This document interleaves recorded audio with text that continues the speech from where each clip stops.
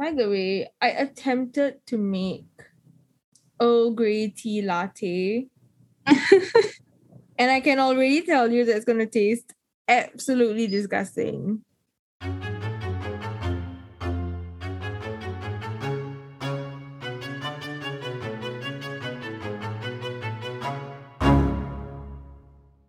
Hello and welcome to Hidden Among Us. I'm your host, Chris. And I'm Honda. And welcome to episode 52. After recording today, Honda and I are going to marathon 2 episodes of Drag Race. And I'm very excited. I've been seeing like small posts about it here and there because I follow quite a few queens. And then they were talking about Trinity. Like Bianca even made a post about Trinity. That's why I texted you and I was like, Honda, we have to watch it soon because Bianca Del Rio spoiled something from episode 4 and I was like, I need to see this right now. But Honda and I, we watch Drag Race's new episode every week together. We have a little Netflix party and we watch it. So I'm very excited. But Honda, I think the big question is, who do you think will win this season? I feel like it's really hard. From the first 2 episodes that we've watched, I feel like it's actually really difficult. I feel like it's still too early, but I feel like, what if it's Trinity? Right, what if it's Trinity? I feel like this is Trinity's redemption. But at the same time, it's I don't think Trinity will win. I feel like I know for sure Ginger Minj won't win. I like Ginger Minj, but I don't think she'll win. Her outfits are not great. You think it could be Eureka? I feel like maybe. I feel like Eureka is very strong. She is. She's therefore top 3. And her runways are good also. So yeah, she's very well rounded. I feel like Raja and Akira might. Akira hasn't shined yet. I know, but my thing with Akira is, from watching her season, we know how good she is. I mean, she didn't make it to top 4. How good she can be. Yeah, and she's a pageant queen, and she's one of the first ones to really break that stereotype of how pageant queens have to be so poised and I guess pretty, that kind of thing. She really put herself out there, especially towards the end of her season. So I don't know. I'm excited. I can't wait for later. Maybe the older queens have a chance too. Yeah, maybe the older queens have a chance. I don't know. I know for sure Jen isn't gonna win. And that sounds so mean because I really like Jen. Jen is how do I say this? She's the unproblematic person. She doesn't want to get into drama or anything, but I genuinely don't think she's gonna win. It's like how Bob say, the show is just out to break her down mentally. Yeah, what did Bob say? A systematic dismantling of her psyche or something like that. I'm so sure that's what's happening. I really feel like Jen is only gonna get maybe she'll get a win, but only probably the second half of the season. I feel personally that's what's gonna happen. I feel like we're gonna see a version 2 of that her dead face again. Oh, she can make another quote out of that. I mean, yeah, but I genuinely think that it will only be the second half of the season because the show needs drama, right? They're not going to give Jen a win so early. They need to systematically break down her psyche. Maybe she win and then next episode she goes home. Oh shit! Oh, that's them. Okay, all right. Oh my god, that was what is this? I thought it's a lizard tail. What the hell? Sorry, everything to me is a lizard tail. It's I think it's a piece of glue. Anyway, we shall just jump right into the story quickly because I'm really excited for this story. And yes, I feel every week when do up a story, I like text Honda and I'm like, "Hi Honda, I'm super excited for this story." And it's like every week. Mhm. So it's not even like a thing where the story is like extra special or like it's something like we've never done before. Because every week I'm like, "Honda, I'm super excited for my story." And Honda's like, "Okay." Okay. We shall see. Yes, but on that note, today's story is really, I think we've never done a story like this before. Mm-hmm. I'm pretty sure we've never done a Interesting. story like this before. So anyway, so recently I started listening to this true crime podcast. Mhm. So it's called That's Messed Up, an SVU podcast. And like, Okay. here's the thing. So the format of this podcast is the hosts will recap an episode of Law and Order Special Victims Unit. Then they will talk about the crime that's based on the episode. And then afterwards, I mean, they'll talk about the crime that the episode is based upon. Like the crime is not based upon the episode. No one's going out there watching SVU and then committing similar crimes. And then after that, they have like an interview with a cast member. And I was listening to one of the episodes and I was like, wow, like the true crime was, I don't know, I it just really struck me, like something about it like really hit me. So I was like, okay, How needs to do our own rendition of this story. Mhm. So here we go. So one of the episodes is actually based upon today's story, and today's story is the story of Yvette Cade. Nanda, have you heard of her? Nope. Okay, because okay, I can't really like strongly say that her story was like so sensationalized, because I feel like her kind of stories happen quite often. Like sadly, it happens quite often. Oh, let's just jump right into it. I don't know why I'm out of breath. I get so excited and then I'm just like, forget to breathe. I cannot breathe. Yeah. Okay. On the morning of October 10th, 2005, 31-year-old Yvette Cade was working at T-Mobile. It was a regular day for her as far as she was concerned. She was bright, friendly, she spoke to her customers, and everything seemed fine. That is until a man walks into the store. The man in question was Roger Hargraves. Roger was Yvette's ex-husband. So they'd been married for 5 years and then recently they separated. Roger had actually left their marriage, leaving Yvette a single mother to her 12-year-old daughter. So Roger walks in and Yvette is confused and alert because he's not supposed to be there. He's not supposed to be anywhere near her, actually. He's carrying a can of Sprite in his hand. So at first, Yvette looks at the can of Sprite and she's like, okay, Roger loves Sprite. So it's nothing. There's no warning bells that's going off. That is until he began to pour the contents of the can on her. Oh, shit. Oh, okay. Yeah. And inside the can wasn't Sprite, it was gasoline. So Yvette actually says in an interview with CNN, she says that she didn't even register at that point of time that it was gasoline. She just knew he was pouring something on her. So she immediately, like, she runs for the exit because, and here's the thing, like, I feel like this just encapsulates Yvette as a person. She runs for the exit because she doesn't want to cause a scene at work. And she doesn't want to alert and cause like chaos with the customers there. Mm-hmm. Yeah. So she runs for the exit and Roger follows after her.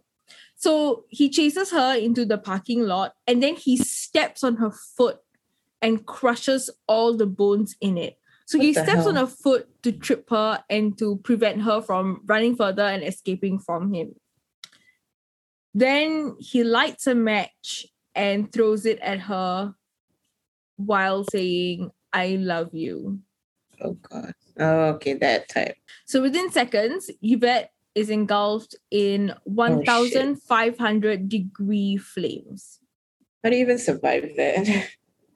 I know. And I think that's what makes the story so special and so powerful is the fact that Yvette survives this. Spoilers, she survives. I mean, Yes. you said just now that she said she didn't register it at first. Yeah, I know. That wasn't in my notes actually. I was gonna keep it for later, but I think it's important to mention like right now that Yvette actually survives this attack. Mm-hmm. Yes. So now I'm gonna jump right to the beginning. So when Roger and Yvette first met.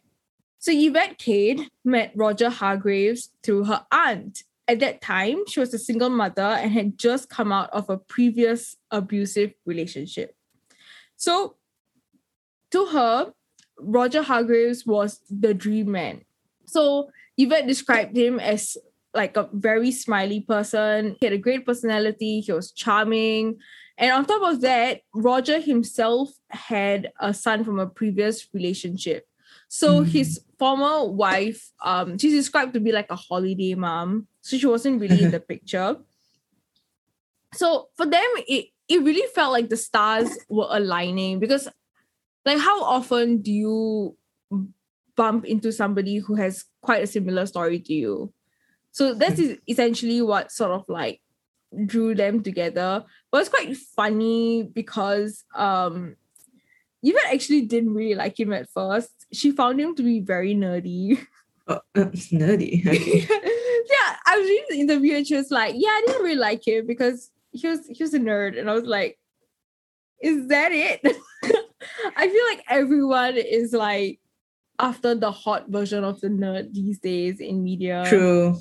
Yeah, the nerd is no definitely. longer the nerd from like 10 years ago where they had like a weird haircut and like huge glasses and wore suspenders. Nerds it's are like- like kind of hot. That's like Cole Sprouse in Riverdale. No, that's horrible. They're like a bit edgy.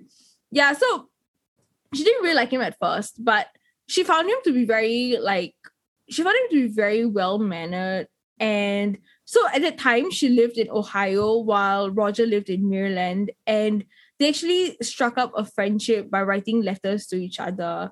Oh. And it was interesting for her because she felt that Roger was like he was somebody who really listened to all her issues and complaints. And it was because of these things as well as the fact that their stories were so similar that she ended up falling for him and then they got married.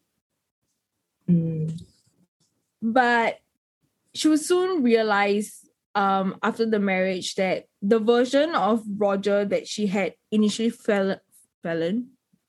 Jimmy Fallon. Oh dear God. Jimmy Fallon. Jimmy Fallon. So she soon realized that the version of Roger that she had fallen in love with before marriage was not the Roger after marriage. So Roger became very jealous and controlling. So he registered and bought Yvette a phone under his name. And she would later say that this phone ended up becoming more like a tracking device. So if she went to meet family and whatnot, he would constantly call her to ask her where she was, who she was with. He would pick up the phone and he would look at the numbers that she had dialed or had called her. So this phone was a means to which he could track her and control her. And then he would also verbally abuse her and like scream at her. He would fat shame her. He called her a beached whale, which I honestly don't think is, I don't know. Has anyone seen a beached whale? Like, you're not supposed to stand anywhere near them because all the gas buildup can actually explode and kill you. Yeah, I didn't know that until I read it recently and I was like, okay. I think I've seen a video of it actually exploding. Yeah, I've seen the video also, and I was like, holy shit, you would die. Like, you would just die if you were anywhere near that. So anyway, so he like fat shamed her. On top of that, like Yvette's aunt would say that whenever she called, or like if anyone called, it would be like every time you called them, you could hear fighting going around the background. So things just like nosedived for the both of them. But beyond just the verbal, emotional abuse, the abuse also became physical. So Roger would slap, kick, punch, and stab Yvette. Yvette would wear dark tinted sunglasses and long sleeve shirts to hide her black eyes and the bruises all over her body. And Yvette's family actually realized that something was very wrong. So they urged her to leave Roger. And finally, that happened. Roger, he up and left Yvette and her daughter. So after which, Yvette went to file a protective order against him in July of 2005 because she feared that he would become violent and come after her. But as you know, in cases like these, just filing a protective order, it's not a one-stop solution. Things can still happen. So Roger actually began to stalk Yvette. He would constantly call her. He would follow her around. He began to keep tabs on her daily routine. And despite all this harassment, I'm going to call it harassment. I feel like it is a form of harassment, right? It is, definitely. Yeah, so despite all this, Yvette was actually very determined to move on and stabilize herself. So she worked really, really hard at her job at T-Mobile and was eventually able to afford a condo with, for her and her daughter. And I don't know about US prices for condos, but in Singapore, it's really expensive. It's so expensive.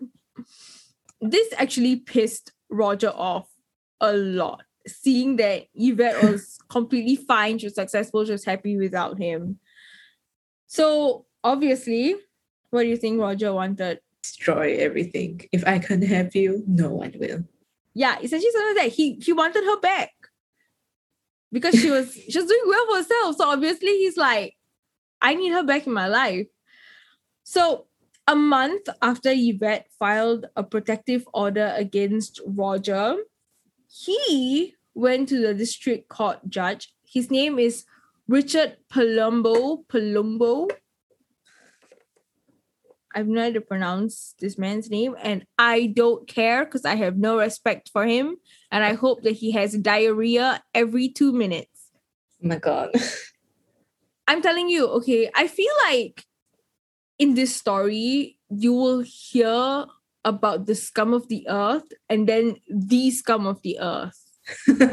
Okay? Like, Roger Hargreaves is scum of the earth, right? But Palumbo is the scum of the earth. Roger goes to Palumbo and he's like, hey, how about we overturn this protective order, right? Instead, we will go for marriage counseling. Lol.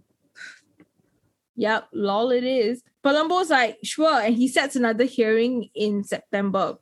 And this next part is really, really hard. This is the part when I was doing out my notes, I texted you and I said, this case is pissing me off.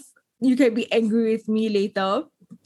So Yvette finds out that there's another hearing. Okay, and she finds out that now Roger wants to do marriage counseling. So she goes on the date of the hearing, but it's only her that turns up. Roger isn't there. Okay. And she goes to Palumbo and she's literally begging him. She's telling him to extend the protection order against Roger and that she tells him he's contacting my family, he's still contacting me, he's intimidating my daughter and he's vandalizing other people's property. And she says, I want an immediate, absolute divorce. And then this dipshit goes, I'd like to be 6'5", but that's not what we do here. You have to go to divorce court for that. Well, he was like, not my problem. Goodbye. It gets worse, by the way. So Yvette then tells Palumbo that she's being forced into this counseling thing. She doesn't want to do it. She just wants a divorce. She wants Roger like 10 light years away from her. Mm-hmm. And she even shows Palumbo like evidence of the abuse. So she actually started to take pictures of like her wounds every time Roger hit her. So she shows Palumbo the evidence, right? And Palumbo looks at it and then he goes, yeah, maybe it's not a bad idea if you want to save the marriage. Like go for the counseling. Since like it's not a bad idea if you want to save the marriage. And at this point, Yvette is like, okay, I don't want to save this marriage.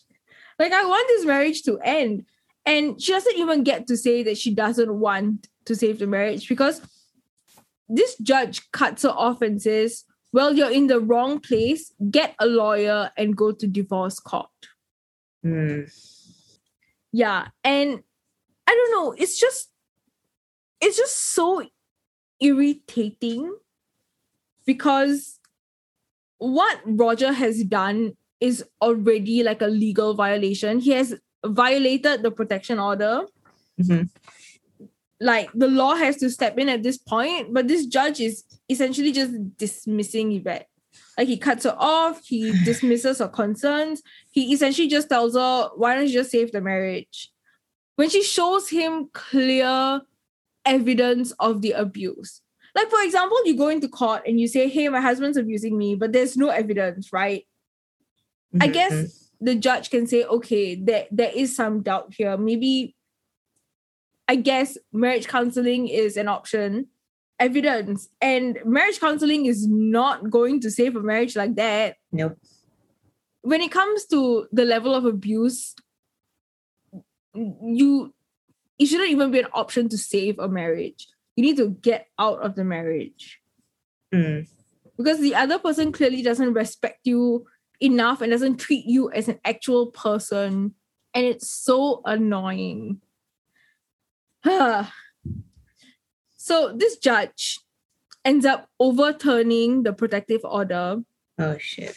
And then 3 weeks later, at 2:30 a.m. on October 10th, 2005, Yvette receives a call.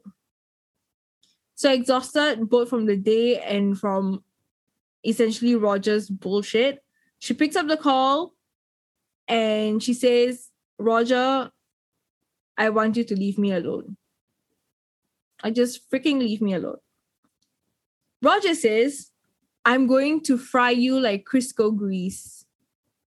Crisco grease? Yeah. What is that? Isn't Crisco like butter? Is it? I have no idea. It's not like butter. It's like, I don't know how to describe it, but I feel like I know what Crisco is. Yeah.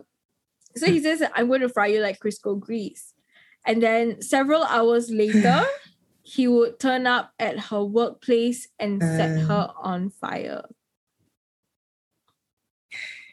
She was entirely engulfed in flames. So Yvette was burnt on her right leg, her behind, her back, stomach, chest, both her arms, and her face. Her lip melted into her chin. Oh, shit. And she describes it as she could literally see her flesh dripping off her body and onto the floor.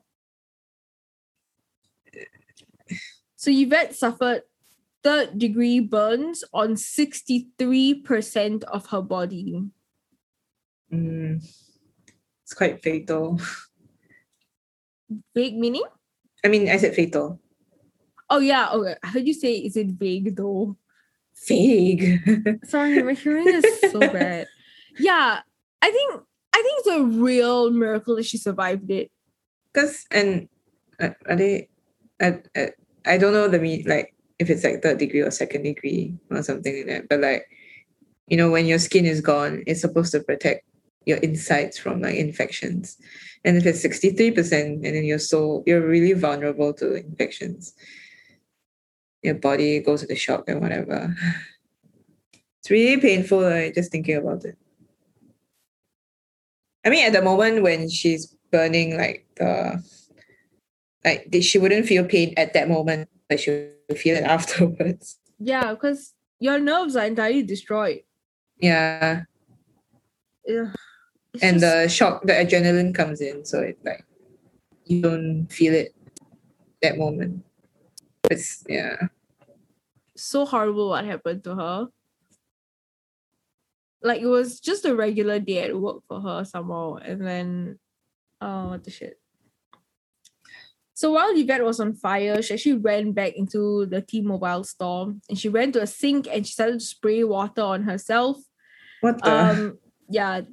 Then she says that's when a passerby named Douglas, who was like at the bank across the parking lot, he saw what happened, and like she says like he sprinted to his car, like he grabbed the towel that he had there and he like ran to put her out.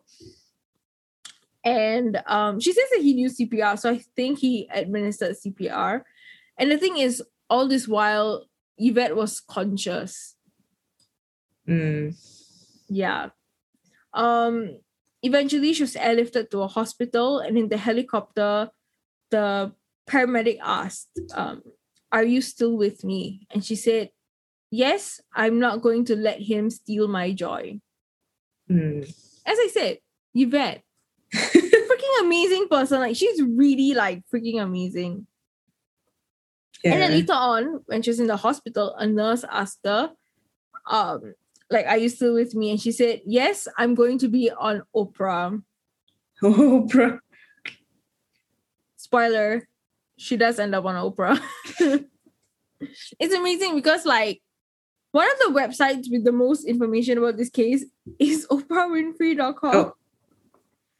Yeah, I guess the questions that Oprah would ask would be also quite in depth. Yeah. But anyway, if anyone wants to read about the case, it's on Oprah. Yvette would spend 92 days in hospital and would undergo 17 surgeries. The doctors actually projected that she might have to do about 40 surgeries. Yeah. Due to the severity of her burns, she has restricted mobility in her arms and fingers. So she's not allowed to wear buttons or zippers. Oh, no. Yeah. Her ears melted, like her ears are melted into her head, and she lost an earlobe. She had to wear a plastic face mask for 23 hours a day. She also had to wear pressure garments, which would keep her skin from becoming bumpy. And it's so interesting because on the Nancy Grace show on CNN, she actually she lets them feel her arm, by the way. Like she lets them feel like the bumpy parts and the flat parts. She explains like, oh, this pressure garment is meant to like essentially smoothen out the skin. And she actually said while she was on the Nancy Grace show that she's supposed to wear the pressure garments, but she said it was just excruciatingly painful to remove and put back on. She also lost most of the sensation in her arm. So she actually lets them touch her, by the way, and she just describes it as like she can barely feel it.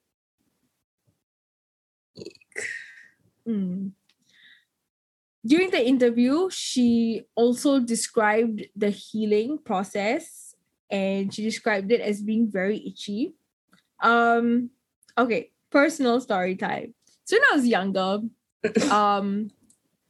like very intelligent, high IQ child prodigy Christiane decided to place a hot iron on her arm.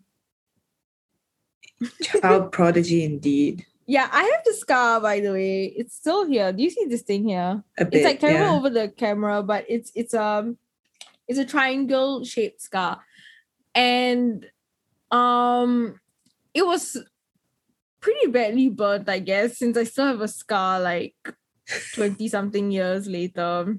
10 plus years later. I don't know how old I was when I did this to myself. But essentially, right, when all this burnt skin is healing, it becomes so unbearably itchy. Mm-hmm. Like this small patch of skin, like I remember how itchy it was because over the bandage, I would be like trying to scratch it, and my grandmother or like my family members would literally have to come and stop me and be like, "Hey, don't do it." And there was this one day, it was at night, right? So everybody was asleep, and it was so itchy that I scratched it, right? And actually a whole chunk of like Shit. skin came out. So like I have a scar in a scar on my arm. Yeah. And this was just a small part of my body, right? But for Yvette, it was on 63% of her body. And she usually says, she describes it like this. If you get a mosquito bite and it's raised up and you know how to scratch, well, it's especially hard for me because the itching is internal. It's just not on the top layer of skin. So even if she wanted to That's the relieve worst. the itch, right? It's not, you can't scratch the top and then the itch is gone. It's a deeper layer. So no matter how much you scratch, you will never, ever get rid of the itch. So after the incident, she had to go for therapy and physiotherapy. So she went for therapy about 3 times a week, and then she had to go for physio because like her body was just so burned. Like she had to regain mobility in her hands, in her fingers, everywhere. Roger was eventually arrested, and during his trial, his lawyer said, "Yeah, I know, he did all that. He threw gasoline on her, he chased her, he like almost killed her, but he didn't want to kill her. He just wanted to burn her." What kind of defense is that? Are they even trying? It's so funny because when I was reading it, I was like, who hired this person? Usually defense lawyers can get quite assholey when they're defending their clients. I mean, it's the job, so Yeah, but but like, is this guy even trying? yeah, this attorney was just like, yes, we acknowledge everything he did. But he didn't want to kill her. He just wanted to burn her. Oh my god, if I was the jury, I'd be like, I'll scream, not guilty on all accounts. Not guilty. Oh my god. Yeah, I can imagine myself being in the jury and just rolling my eyes so hard. Oh my god. I don't think you would even be selected during jury selection because they're very like both sides they can choose which jury they want, right? To be in the final jury. So they'll actually see reactions and they will do like checks to see how you react to certain questions. So they'll probably screen you and they'll be like, oh no, this one will definitely not work. Okay, listen, I am very easily swayed. So I will be the worst person on the jury. Like the guiltiest person can be there and they'll be like, I didn't mean to do it. And I'll be like, yeah, they didn't mean to do it. Oh my god. The evidence is wrong. Okay, not like that. But yeah, I'm easily swayed. You should watch Trial by Media. It's like a documentary. Oh. And there was this one, it's like different episodes, different cases.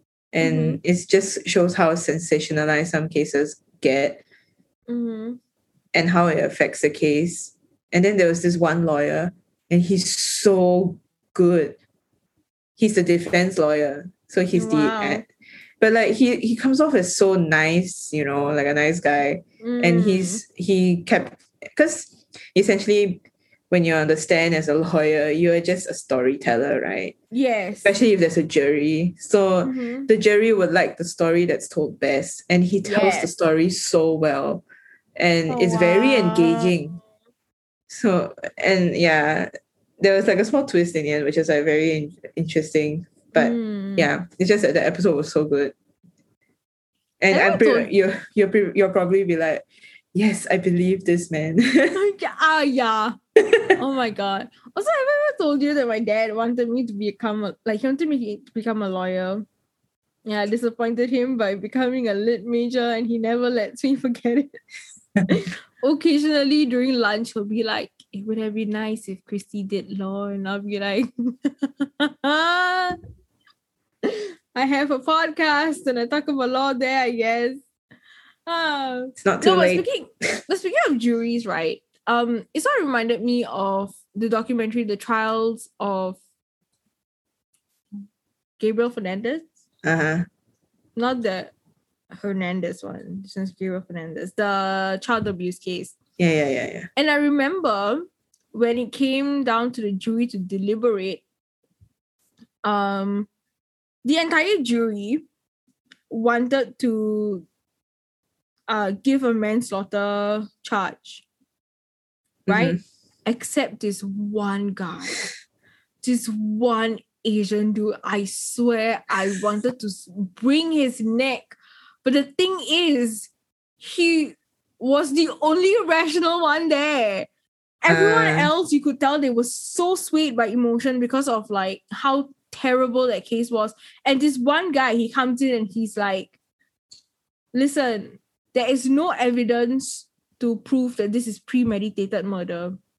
And I was like,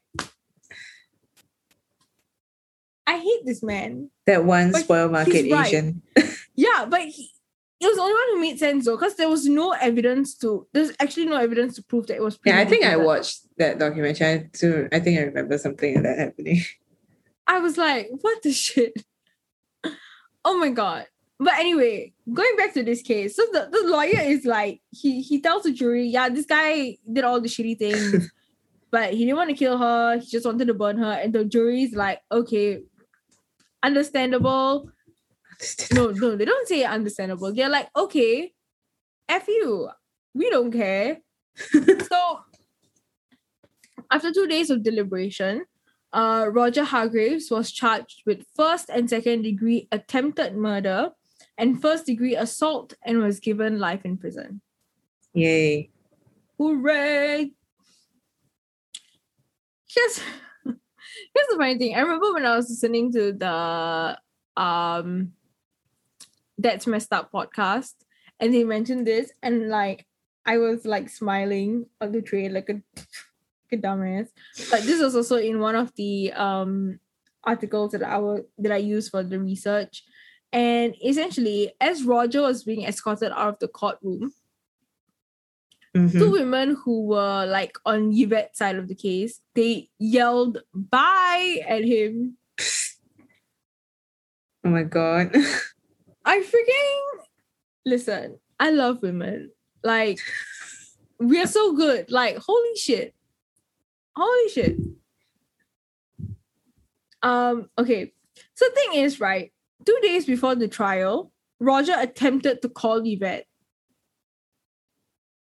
Huh. Like, the audacity, the gall, the gumption.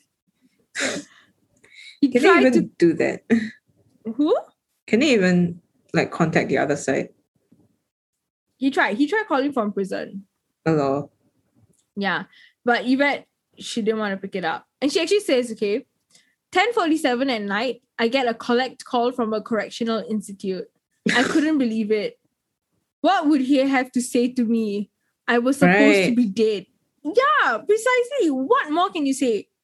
In the most Singaporean way, right? Sorry, no cure. Never heard that phrase in a while. Yeah. This guy can try to apologize, but what's he gonna do? Undo the incident? No. Is he gonna like, can she transfer her wounds to him instead? Precisely. He can go to jail. He doesn't have to live with a disfigured body that was caused by someone else. He doesn't have to live with the trauma of this happening. He doesn't have to live with the pain. He doesn't have to live with the knowledge that he has to go to therapy like 3 times a week or go to physiotherapy because your fingers don't work and you can't even do something like button a shirt. You don't have to stay in pain. So like, why bother giving a call? But I think this is just one way of trying to assert control in her life. Like, even until the end, he wants to reach out to her and I guess in a way still control her. Because imagine if she did pick up that call. Yeah. It's just, ugh. This shit, scums of the earth. Eventually, the divorce was finalized in 2006 in the month of April. Yvette now goes around educating and speaking about domestic violence, sharing her story, and she says in hopes to shine light to help others. She emphasizes the importance of opening up to family and not just holding it all in. She also brought up an important point, which I'm going to say right now, and that is other men have to disapprove of such behavior. And I'm going to go a step further and I'm going to say that this also applies to women. When you know somebody who is doing like toxic shit or being mildly abusive, I think we have to call them out on it. Yeah. And I mean, like, abuse can be so subtle. Yeah, we don't know what happens behind closed doors. The controlling thing is really like the subtlest way of doing it. But I feel like as people, if you notice our friends, like their partners or whatever, like they do things like this, I think we should bring it up. Yeah. Sensitively, of course, not like reprimand them and be like, hey, you need to get out of this relationship. Because we also don't know the context, but I think it's important to disapprove of such behaviors. And I think it's most important in Asian societies, particularly because like hitting your spouse, particularly husbands hitting wives, is still quite normalized in society. And particularly for men, I think it's important for other men to disapprove of such behaviors. So it's no more like turning a blind eye to it. Because that has happened for so long, for centuries. Here are some warning signs. Your partner might be abusive. So controlling your activities, demanding your permission to go places or meet others. Calling, texting, tracking you to find out where you are and who you are with. Limiting your finances. And showing jealous behaviors. And accusing you of having affairs. So there's a whole lot more, but these are just some warning signs. Singapore also has a 24-hour domestic violence hotline. So the hotline is 1-800-777-0000. Aware Singapore also has a lot of helpful resources. If you are in an abusive situation, we hope you find the strength to seek help, no matter how difficult it is. And it is very difficult because often abusers manipulate the situation in which the abused feels like they have nowhere else to go and they can only rely on the abuser. And that they're in the wrong. And that they're in the wrong. And like that's one of the classic symptoms of an abused person. Like the lack of self-esteem, they're constantly doubting themselves. I mean, the abusers break down their confidence. So, in the end, they feel like they're in the wrong. Even if they tell someone like, they don't feel like they should tell someone. So. Yeah, and particularly in Asian societies, this kind of behavior is so normalized. The second one is, I think it's a feeling of you're so desperate to keep the relationship together. And this isn't just like applying to like marriages. It's like I guess the ideals of a family is so strong in Asian societies that even if like your boyfriend or your fiance or your husband does this, or like your wife, your fiance, your girlfriend does it, like it's a desperation to like uphold the family unit. Yeah, but it's important that you try to look beyond this. At the end of the day, this is the most difficult part, but at the end of the day, you have to protect yourself. And it's so easy for us to say it, right? But if you're in that situation, we understand that it's very, very difficult. Which is why if you know somebody who's in an abusive situation, right? As a person, I think you have to try to step in as sensitively as possible. Like, the key word here is sensitively. Because abuse situations is very, very, very tricky. Yeah. It's important to have like a good support system as well. Because I guess once you get married and have a household, you start to lose connections with your circle of friends. And abusers also tend to isolate Yeah. their partners from their friends and stuff. So yeah. When it regards to this story, at the end of the day, Yvette Kate is a survivor. And the unfortunate reality is she is really one of the few people that survives, because 6 women are murdered by men every hour around the world. And she's mentally strong to even recover from what happened. Yeah, and she actually says that while she was literally being burned alive, she set her mind very strongly on she wants to advocate for this. Like, even in that moment, she was like, I want to help other people get through situations like this. But yes, 6 women are murdered by men every hour around the world, most by their partners or family members. The UN is literally calling it a femicide. And as I mentioned, this kind of abuse is very normalized in Asian societies, and I think it's about time we roll it back and we denormalize. What's the word for it? Denormalize. Yeah, anyway, we have to get rid of this normal everyday idea that it's okay. Like, it kind of annoys me that in like Asian media, like your soap operas, right? And this is not just in like Tamil dramas, it's also in like Chinese and Malay ones. The husbands and wives are like slapping each other. I'm like, no, that's straight up abuse, my dear. Don't do that. But yes, this is the story of Yvette Kate. It's a good story. And for once, the victim survives. Yes. It's we cover so many crimes where like the victims die, and it's such an unfortunate reality.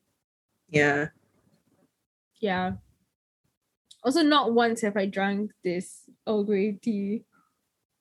Should I give it a try now? Yes. I'm so nervous. It's probably like cold. It is.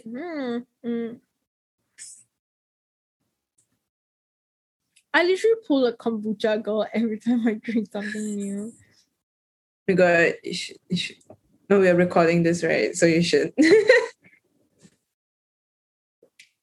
It's like meme yourself. It's like not bad, but it's also like, I think because it's Earl Grey with rose and lavender. Rose? Oh. Yeah. Grey, rose, and lavender. You really like that kind of flower shit in your drink.